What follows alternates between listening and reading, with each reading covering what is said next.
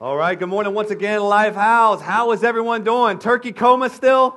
Y'all in turkey coma still?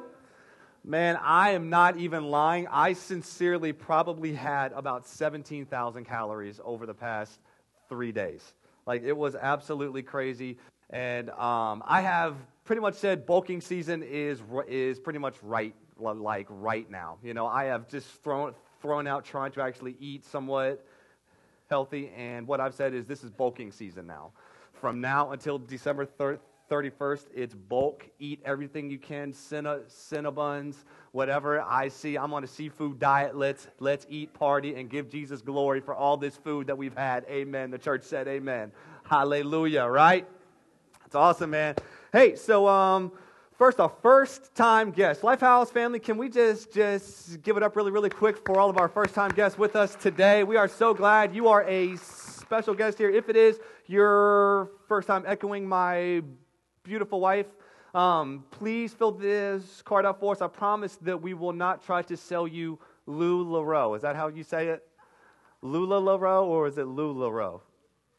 Whatever, okay? We won't try to sell you nothing. We promise. All right, turn the card in. We want to give you a free first-time gift, and thank you for being with us today. Today, we're finishing out our The Church Is series. We've done it for about the past 3 or 4 weeks. I can't remember. I think this is the 4th or 5th week. I would encourage you to go online and check out our podcast or YouTube channel and see previous sermons. What this sermon series has basically been is a sermon series on our core values as Lifehouse Church. We know our goal is to take the church from being a joke to being a hope. And what we have done is pretty much I identified 5 core values as a church that will propel us forward into the vision that God has for us, and that is to help all people, everyone say all people experience life change through Christ. Because here is the deal. If church is just church, and church is just coming on Sundays, and people are not experiencing the life-changing power of Jesus Christ, what the heck are we doing? Right? Like, what are we doing? So basically, as a church, we have said this. We are going to design our church to be a church that helps all people. And we don't care who you are, your background, what you're struggling with, where you came from, what you're doing currently. We want to help all people, including you, experience the life-changing power of Jesus Christ.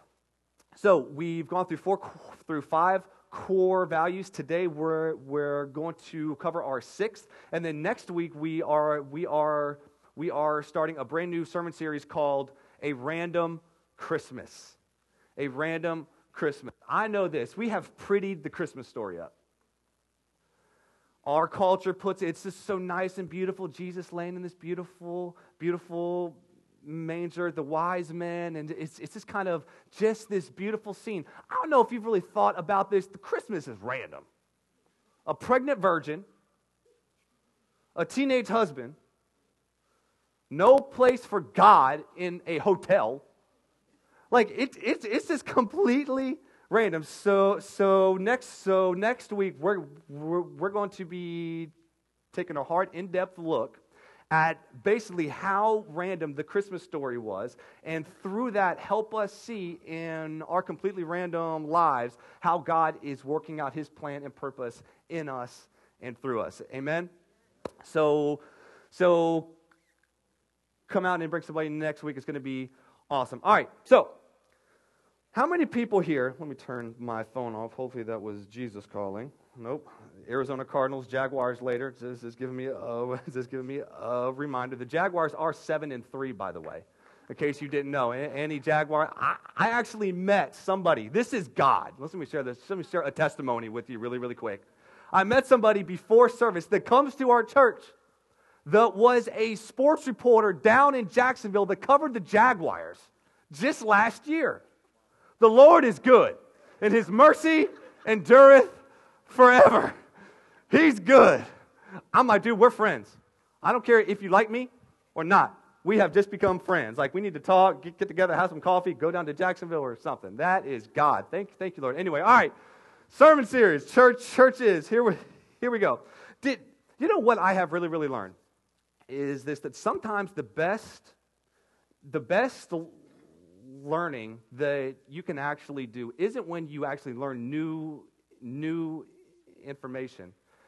It is when you unlearn old information. Things that you have possibly been taught, that you kind of grew up with, that seemed good as a kid and kind of seemed to make logical sense then. But as you grow older, you kind of see, I don't know if that was right. I don't know if that was actually true. And I don't know if this happens anywhere else more than in the church. Anyone here grow up in church? Maybe church folk here? We got some church folk here. So I grew up, my mom, she got saved, like right as I was born, like somewhere right around there. And she got like radically saved. She got radically saved. She was watching Jimmy Swaggart on television and had her life radically changed by Jimmy Swaggart, and then went to a really Pentecostal church and got the fire. Y'all know what I'm saying? She got the fire of God, and she was radically saved. And what this meant for us kids, it meant no He-Man toys. All of those He-Man toys, pop the heads off of them things. No more He-Man figurines at all. That meant no more eating Lucky Charms. Because there's demons in that Lucky Charms box. Those leprechauns, I'm telling you. You eat them marshmallows, you eating hell. But she no cartoons. It was like Bible Man, salty. It turned into you're going to be saved and you're going to like it, John. There's no option. This is what is going to come of and it was even worse for me, and let me tell you why. She managed a Christian bookstore. So we ain't have nothing that wasn't Christian. Shirts, I probably had Christian underwear. I probably had Christian socks. I was homeschooled, so I was weird. No, I'm just kidding. If you're homeschooled. Homeschoolers have gotten so much cooler than when I was homeschooled. Just let me throw that out there, man. Like homeschoolers now, they actually have times where they can go and actually talk to other kids and all that stuff. I was like, why ain't we had that stuff when I was a homeschooler? It was this one night, homeschool skate night, once a month. That's when you had to find a daggone girlfriend. It's just the one homeschool skate night, right? But man, it was like they even had Christian breath mints. Have you seen these things? Testaments. Where literally it's like you open it and it's a Christian breath mint. It's got a Bible verse on the mint as you throw it in your mouth. I'm eating the word of God. It's like what? And it was like, so that's what I grew up in. I don't know if anyone else here kind of grew up in that real Christian culture-ish environment. And here it is. Looking back on it, I see what my family was trying to really put in me, and what really want to accomplish was, hey, honor Christ, right? And that's what they were trying to actually put in me. But but at the same time, growing up, you really learn that, or what I think I subconsciously learned through all of this kind of Christian onslaught and Christian teachings and kind of just Christian everything, and really what it became is kind of its own culture.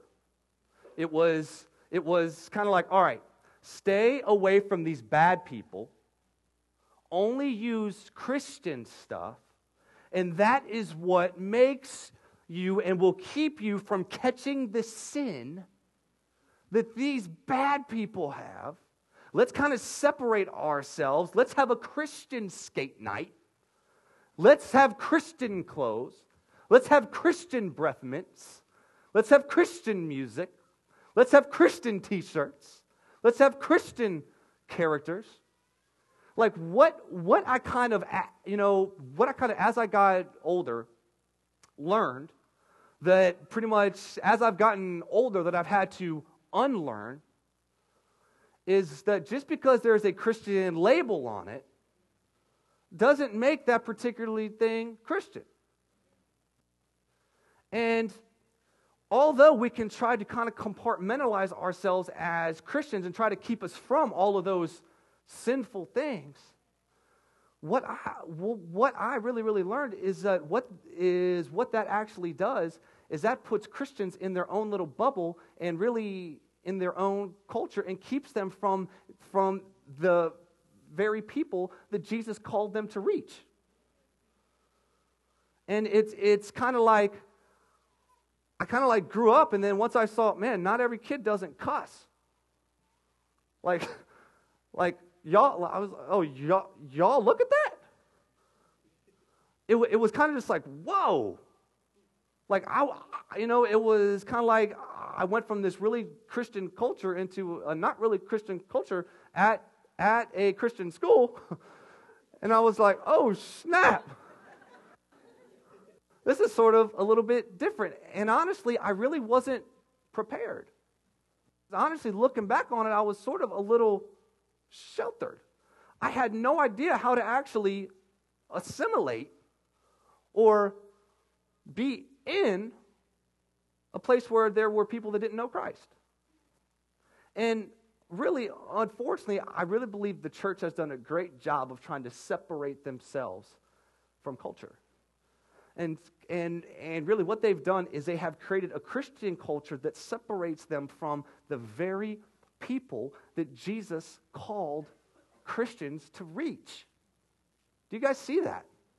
We can try to get so in our own little bubbles that we actually miss the people that God called us to. So basically this, guys, what we have said as a church, we're not going to be scared to be for our city. That's our sixth value, is this. We are for our city. Essentially meaning this. We're not going to run from the city and its culture and its problems. Actually, as the Church of Jesus Christ, we are called to run towards the city and towards its problems, because we've got the answer. We've got the hope. We actually have the motivation from Jesus himself that came and, guess what, left his comfort zone in heaven and came down into our problems, that came down into our stuff, left his good old Christian culture. Jesus was in a heavenly culture. He was up in heaven chilling. There wasn't nothing bad there, nothing wrong. He said, I'm going to leave my good, comfy, heavenly culture, and I'm going to go down to where people are in need. They've got hurts, they've got issues, they've got sin. I'm going to leave all of that to come down here, and I'm going to live with them and show them what God is like. And in the same way, Jesus said, I'm not going to stay there. The church cannot stay in our nice, comfy Christian bubbles when, check it, there's a whole culture, people out there dying and going to hell. In the same way Jesus left his comfy culture and came down into earth, the Church of Jesus Christ, corporately and individually, is called to leave our comfort zones and get out and seek after those who don't know Christ. The example is Jesus. And what does that mean for us? We are for our city. Meaning this, we want people to know Christ, yes, but also too, we are going to actively engage in this city, not just to give it spiritual, not just to give it Jesus, but to also say, how can we overall make this city a better place to live, work, and build families in? Amen? The Bible. I love the Bible. Anyone here love the Bible? The Scripture shows us, I think, mainly, one of the main things Scripture shows us is this. People haven't changed. People have been people since people were people. People. Genesis chapter 3, the creation story. God creates this amazing world. He tells Adam and Eve, eat whatever you want. All trees, they open, eat them. Pomegranates, grape tree. I don't know if trees grow on grapes or grapes grow on whatever. Apple trees, orange trees, peaches. Eat whatever you want. But there's only one tree that hey, look, just stay off of that one. Right? Satan comes and he takes Adam and Eve and basically tells them, God has you in a prison. Why? Because that one tree you can't have. That one tree. So Satan, he starts lying to him. Yeah, you know what? Did God really say that? Are you sure God said that? And they're like, yeah. It's like, oh, well, God didn't say that. And then Satan does what? He lies to him. He didn't say that. And then Satan says, God's holding something back from you because you don't have that tree. So basically, he was trying to get Adam and Eve to think this. God is holding something back from you. If you just do it, you know what you'll be? You'll be like God. And what did Adam and Eve do? They went and ate, and now we're the result. The thing is, though, that story did not just happen. That story happens every day. We get caught in that same thinking. God says, there's so many things that you can do. But what do we always get focused on? The one or two things that God says we can't do. And what do we end up doing? We end up getting seduced, getting tempted, and given in because why? Satan lies to you. He twists the truth on you and pretty much makes you think that you're in a prison. That story there did not just happen. It happens to us every single day. The Old Testament is an incredible conglomeration of stories of, yes, you know what, times have changed. They don't have cars, internet, and all of that stuff. But at the same time, people were people then and people are people now. And what we can see in the Old Testament is we can see examples of people being people, but we need to learn from those examples. One of the greatest one is found in the book of Jeremiah, chapter 29. Israel was God's chosen people, Old Testament. The Old Testament is pretty much a conglomeration of history and personal stories documented by different writers about the nation of Israel. And what you find out as you read the Old Testament, Israel is us. Israel went through these cycles, right? God would bless them. And do you know what they would do? They would end up putting more faith in the blessings instead of the blesser. So what would they do? They would get prideful. And then they would say, we're going to do our own thing. And then after that, God would have to discipline them. He'd be like, look, I'm the source. What you have isn't from you. I gave it to you. And he'd have to discipline them. Israel, they would come back and they'd be like, God, we're sorry. We repent. And they would come back to God. And they would just continually repeat this same cycle all throughout the Old Testament. Isn't that us? God blesses us. Thank you, God. I don't need you now. Crap, I do need you. God disciplines us. We come back to him. It is the cycle of us. But there's this one particular story. Israel finds itself in exile. Everyone say exile. Israel finds themselves not in their home. God promised his chosen people, Israel, a home.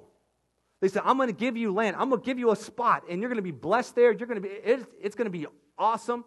Israel, though, went through their whole cycle. And right now, Israel, in Jeremiah chapter 29, finds themselves in exile. In other words, not in their home, Jerusalem. They're home in Babylon, or they're exiled in Babylon. And Israel is stuck with this dilemma. Do we come together and fight when we're in exile? Or what do we do? We're not in our home. Like, what do we do? Like, do we form together a little posse and try to fight the Babylonian government? What do we do? And the prophet Jeremiah had some actual words for this people that honestly I think are really, really relevant for us right now where we are. Because look, Scripture tells us this: Christ followers, we are somewhat in what? Exile. In other words, this world is not our eternal home. God has promised us something better. Check it out in 1 Peter chapter 2, verse 10 through 12. It tells us this: once you were not a people, but now you are the people of God. And this is Peter talking to the church. He said, once you had not received mercy, but now you have received mercy. Dear friends, I urge you as foreigners and exiles to abstain from sinful desires which wage war against your soul. Live such good lives among the pagans that though they accuse you of doing wrong, they may see your good deeds and glorify God on the day He visits us. So if you are a Christ follower here, you have got to know this. This world is not your home. You're in exile. Like, you are simply passing through. I heard someone say this: if you follow Christ, this world here is the closest to hell you'll ever get. If you don't follow God, this is the closest to heaven you'll ever get. Right? As Christ followers, this world, we're simply passing through. We're somewhat in exile. And check it out. I really think Jeremiah's words here in chapter 29 to an exiled people in Israel have a very powerful meaning for us today as Christ followers, somewhat in exile, because we are not in our eternal home, heaven, yet. We are here on earth. Check it out. Jeremiah said this, Jeremiah chapter 29 says this: this is what the Lord Almighty, the God of Israel, says to all those carried. That word also could be sent. Oops, you went from the top, sorry. We're going to start in verse 4.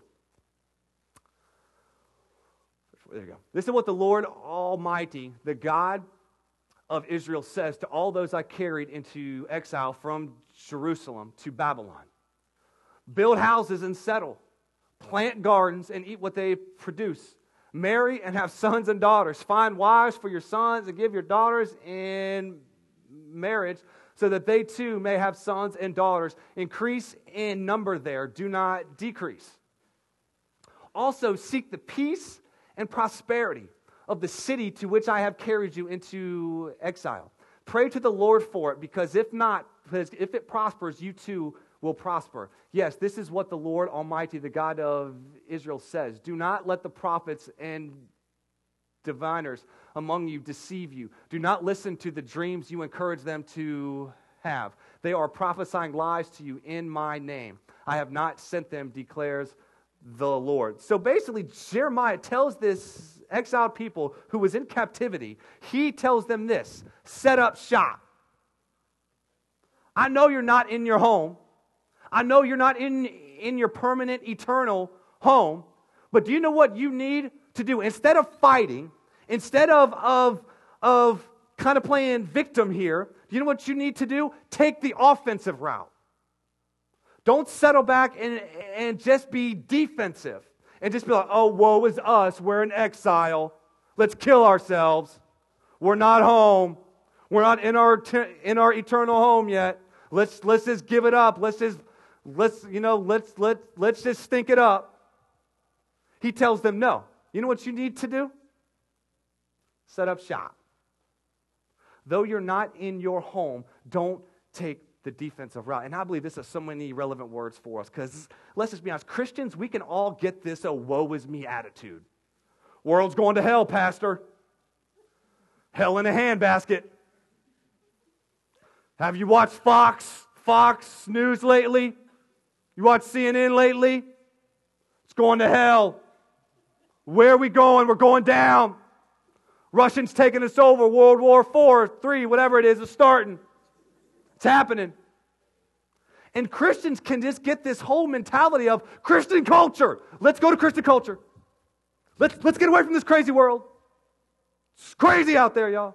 Lions, tigers, bears, oh my. Let's just retreat. We're in exile. Let's hold the fort down until Jesus comes back. Until the rapture.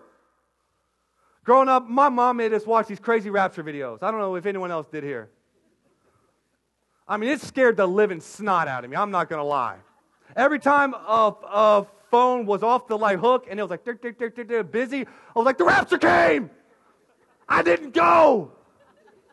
I mean, I was freaking out. And but dude, this is what Christians will do if we take the whole mentality of we're in exile. Let's play defense. Let's get away from everybody. They've got sin. Don't catch the disease. Get away.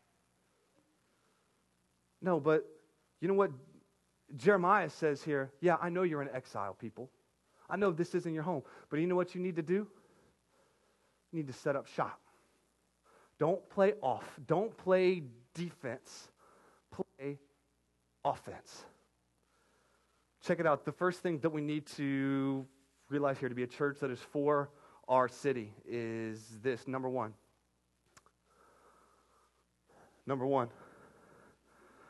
Numero uno. Maybe Spanish would work better for you. Okay, here we go.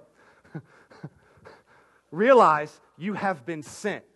The actual verbiage here, he says this, is you have been carried into exile. That word also translates sent. You have been sent into exile. I almost wonder if in God's wisdom, in God's plan, they were sent into exile for a divine purpose. And really, honestly, I believe that they were.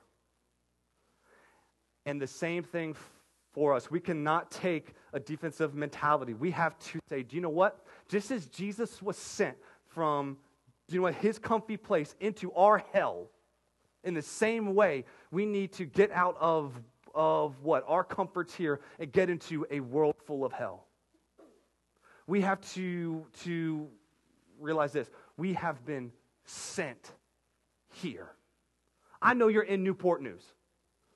Some of y'all might not even like this city. Some of y'all might be wondering, how in God's holy name have I ended up in Newport News? Right? Some of y'all are like, I moved here to date somebody and they dumped me. Some of y'all are like, that was me. No, I'm just kidding. Maybe you are, you know what, here military. You had a bunch of different tours, and now you've come here, and you've kind of said, we're going to set up shop here, and we're going to raise our family. We're going to retire, and that's why you're here in Newport News. Maybe you were born here, raised here. I was born here. Kristen, she was born here. We were actually born at Riverside Hospital 11 days apart and didn't even know it. Who's older? Kristen is. Okay, good. Yeah. She's actually 11 days older than I am. I don't know why I said that. Sorry, babe. Don't hold that against me. But check it out, though. Man, look, I don't care why you're here. But I believe this. It's not by accident that you're in this city. You've been sent here. Not only have you been sent to this city, if you've been sent to this church, I believe you are not here by accident. That you are here because of a divine purpose and a divine vision that God has given this church, not to just plant a church, but to impact a city. We are not interested in just building another church, man. There's 354 churches in Newport News. They will not designate any more land to churches in this city. Why? Because they don't want to give up no more tax money. They're like, we got too many churches out there anyway. That's why we're in the theater, right?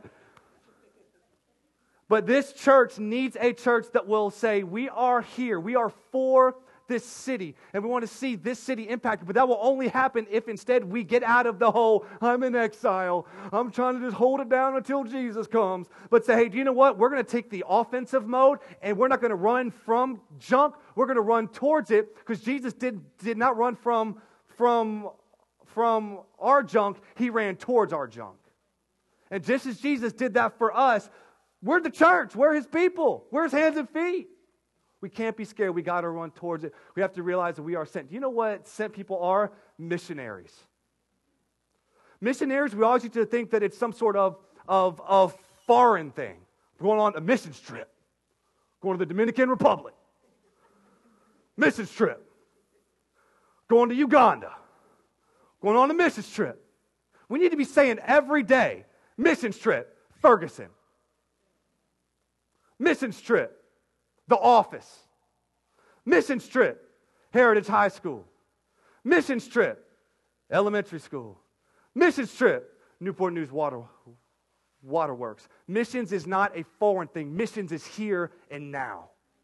Missions is not something that we just say, okay, missionaries can do that. If you're a Christ follower, you are a missionary. You have been sent to your job, sent to this church, sent to this store. What if all of us here, instead of saying, we're in exile, hold the fort, what if we all said, I'm called here, I'm sent here, this is my city, I am a walking, living, breathing revival. And wherever I go, Christ goes there. Wherever I go, Jesus is there. Why? Because I'm there, and Jesus lives in me. Here's my first pastorate in this city is not this church. First off, it's my family. I pastor them first. Secondly, my neighborhood. Yeah. Our house looks like a bomb went off. I'll be real with you. You come in our front yard, toys all over the joint. I mean, toys, water bottles, little, juice boxes, all over the place. You know what, though? I could come home and I could get mad, and there's sometimes I'm like, man, but you know what? We have the community house. We got kids coming over, and we have said this. We're going to pastor not just this church, but what? Our neighborhood. Because we don't believe that we are there by what? Accident. We believe that we've been sent there. I've told this story once or twice maybe. Our next door neighbors, Chris and Melissa Fitzgerald. We moved in there 4 years back, and they were from the upstate New York. So I don't know if you've ever been there. They're interesting people. If you're listening, Chris, love you, brother. But they're just kind of very to themselves, kind of just very whatever. We lived by them for 4 years, and this is a long story and compiling it in here. But whenever we finally said we're going to plant this church, we're going to actually step out and do this, Chris and Melissa jumped on board with us. I didn't even know if they were Christians. But hey, it's great. Yeah, man, if you want to come help, awesome. Man, we saw God do so much. And actually, they actually moved back to upstate New York about 2 weeks back. But before Chris left, I asked him. Chris accepted Christ and all that stuff. It was a long story. But I said, Chris, can I baptize you? And he was like, dude, I would absolutely love that. It was at 9:30 on Friday night. We didn't know where to go. It was like 20 degrees outside. We're like, where we're going to go and baptize. And I was like, what about One Life Fitness? They got a pool. Let's go to One Life Fitness and baptize you. He's like, awesome, man. Let's go. We go. I'm like, man, it's Friday night, 9:30. They got no people in the pool area. Like, there's going to be no one there. It closes at 10. It's going to shut down. We get there, and there's like 8 people in the pool. I'm like, really? But I was like, dude, man, we're going to just do this, man. We took them out there. We get in the pool. We go in there. We baptize them, and people start clapping. People in the pool area, they just start clapping. They're thankful. And it was amazing what God did in them. But here's the deal. Why? Is because we believe we're sent there. That it's not just by coincidence that the Ware family moved into this house. We believe that we were sent there. What would change in your life if you saw yourself as being sent to this city instead of an exile in this city? Guys, I pray that your eyes would be open to see we're sent here. We are sent here. Secondly, I got to hurry. Oh my God, it's 11:05. Why, Jesus? Secondly, Jeremiah says this. He says, build houses and settle down, man. Plant gardens, eat, have fun. No. Peace and prosperity. Basically, what he's telling them here is set up shop and build strong families. Marriage, kids. I know kids are the devil. Okay, I'm just kidding. I love kids. Kids are awesome. Kids are the biggest blessing and the biggest burden. But, dude, let me tell you, don't shy from having kids. And I know different we got a girl like, yes, hallelujah. She wants 7, so I know she wants more. They got 4, and she wants 7. You got some work to do, brother, all right? I'm just saying, you better get on that, all right? No. Check it out, though, man. You can have no bigger lifelong, life-impacting influence than you can have on your children. You can raise them up and train them up and do what? Send them. It's what? Missionaries into their culture. Not put them in this Christian bubble. Not saying you can't watch, Care Bears. Not saying you can't, but it's like, look, raising them up and training them up and sending them out to make a difference for Christ in this world. He tells them, build strong families.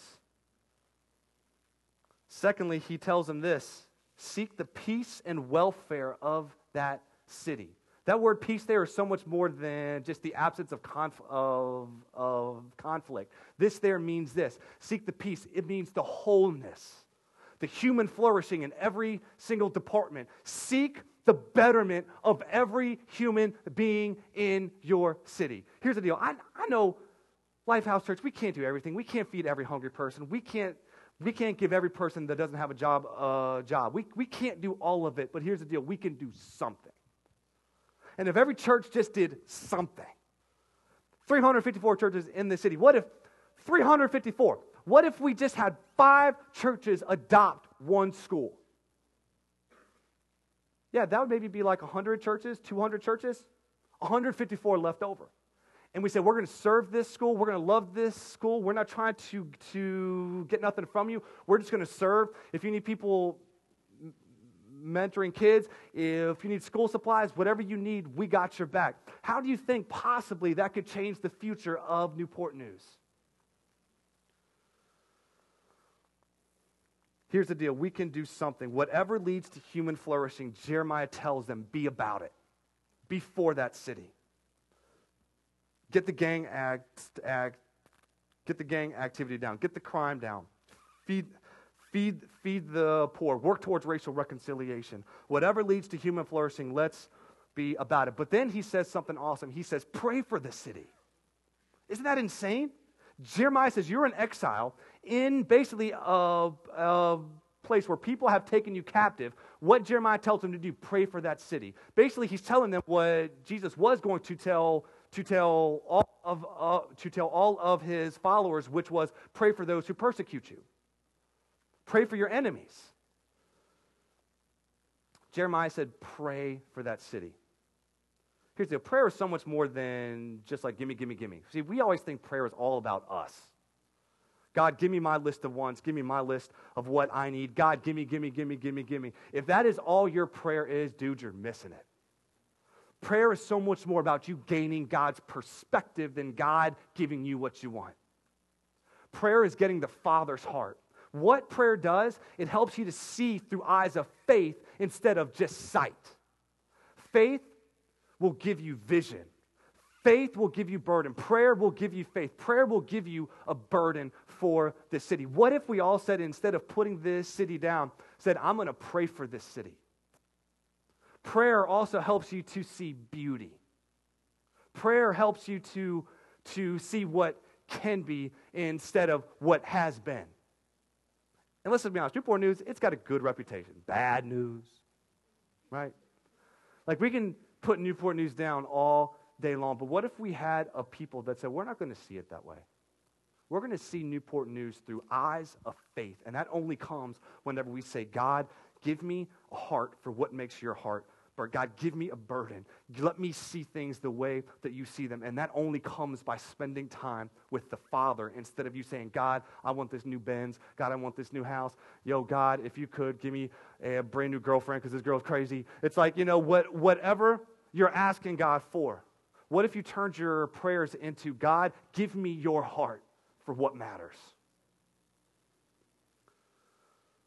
Number 3, Josh, you can come up, or I don't know who's coming up, but we need to end. It's 11:10. They got, I think they've got movies showing here at 12. So we got to hurry. Number 3, though, Jeremiah tells them, he says this, and this might seem kind of just like, I don't know, out of place. He says, though, do not let the prophets and diviners among you deceive you. Do not listen to the dreams that you encourage them to have. They are prophesying lies to you in my name. I have not sent them. Jeremiah is basically telling them, look, don't serve false gods. As we seek to go and love this city and be for this city and serve this city, we always got to do it with this here. It's about Jesus. It's about Jesus. We're not doing this just because we feel like we're doing this because of what Jesus has done for us. We are simply responding to what Jesus has done. And there is going to be lines in the sand drawn where it's like, we're not going to bow down to some other God in order to make our city better. We want to make our city better because of what Jesus has done for us.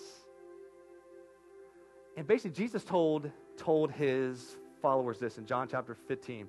He said, you need to be in the world, but not of it. It's such an important statement right there. In, not of. There's such a huge difference. In, not of means this. We don't run from, we dive into, but we don't become like what we are around.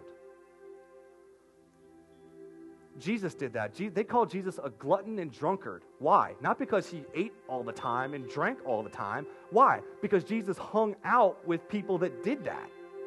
Right? Jesus was sinless. But the sinless one went and dove into sinners' worlds. Why? Not to become like them, but to show them ultimately who God was.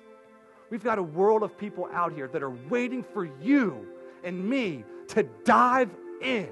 Not so we can get drunk with them, not so we can be wild and crazy, not so we can do all that, but to get into their worlds so they can see a living, breathing, walking example of who God is and what God is like.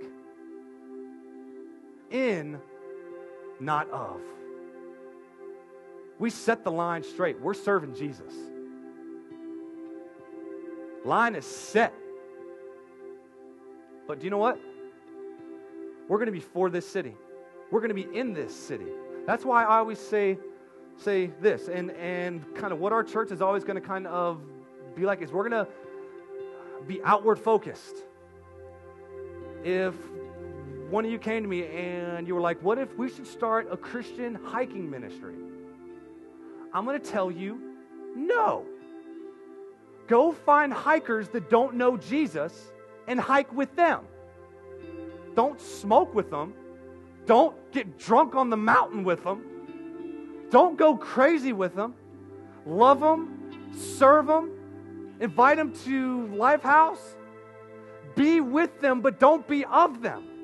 I'm going to tell you, no, you ain't starting no Christian backpacking ministry here. We don't need another Christian bubble. We don't need another Christian culture. You know what we need? Christians that will say, I'm sent here. I have a purpose here, and it is not to be in a bubble. It is to get out of my bubble and get into people's lives that need Jesus. If you come to me and say, I'm going to start a Christian running association. Yo, go to Point 2, whatever that place is called, Point 2 Running Company. Join a group there and build relationships there. That's what I'm going to tell you. I started playing kickball. I didn't say, I'm going to have a Christian kickball association. CKA. Who wants to join? No. No. Do you see where I'm coming from, y'all? I feel like I can just be up here yelling sometimes. But I pray that you see my heart. We're going to be for this city. As a church, we're going to say we're going to not run from people's mess. We're going to run towards it. We're not going to get in our Christian bubbles, our Christian cultures. We're going to say we're going to dive in and strive to be in, not of. Is that risky? Absolutely. That is very risky. But at the same time, if Jesus did it, we can do it. We're not going to do it perfectly because we're not perfect like Jesus was, but by the power of the Holy Spirit that lives within us, the same Spirit that was in Christ lives in us, we can do it. And we can make an impact, and we can see this city impacted in whatever God wants to work through Lifehouse for His honor and for His glory. Amen? Would you stand up with me really, really quick? God is for this city. Lifehouse is for this city. But I also want to let you know God is for you. When Jesus went and died on the cross, He forever declared through eternity past, eternity present, eternity future, that God is for you. He loves you. He died on the cross, and with His arms stretched out wide, He said, I love you. I'm for you. I am not against you. I want to give you life and life abundantly. And my question is are you for Him? Are you for Him simply means this: have you given your life to Christ and surrendered your life to Christ? I'm not asking, do you go to church? I'm not asking, have you prayed once? I'm not asking, is your boyfriend Christian? I'm asking you, have you ever surrendered your life to Christ and said, Jesus, I'm for you. I want to be on your team? Because Jesus has already spoken. He's for you. He loves you. He wants the best for you. Every head bowed, every eye closed, really, really quick. I just want to give you the opportunity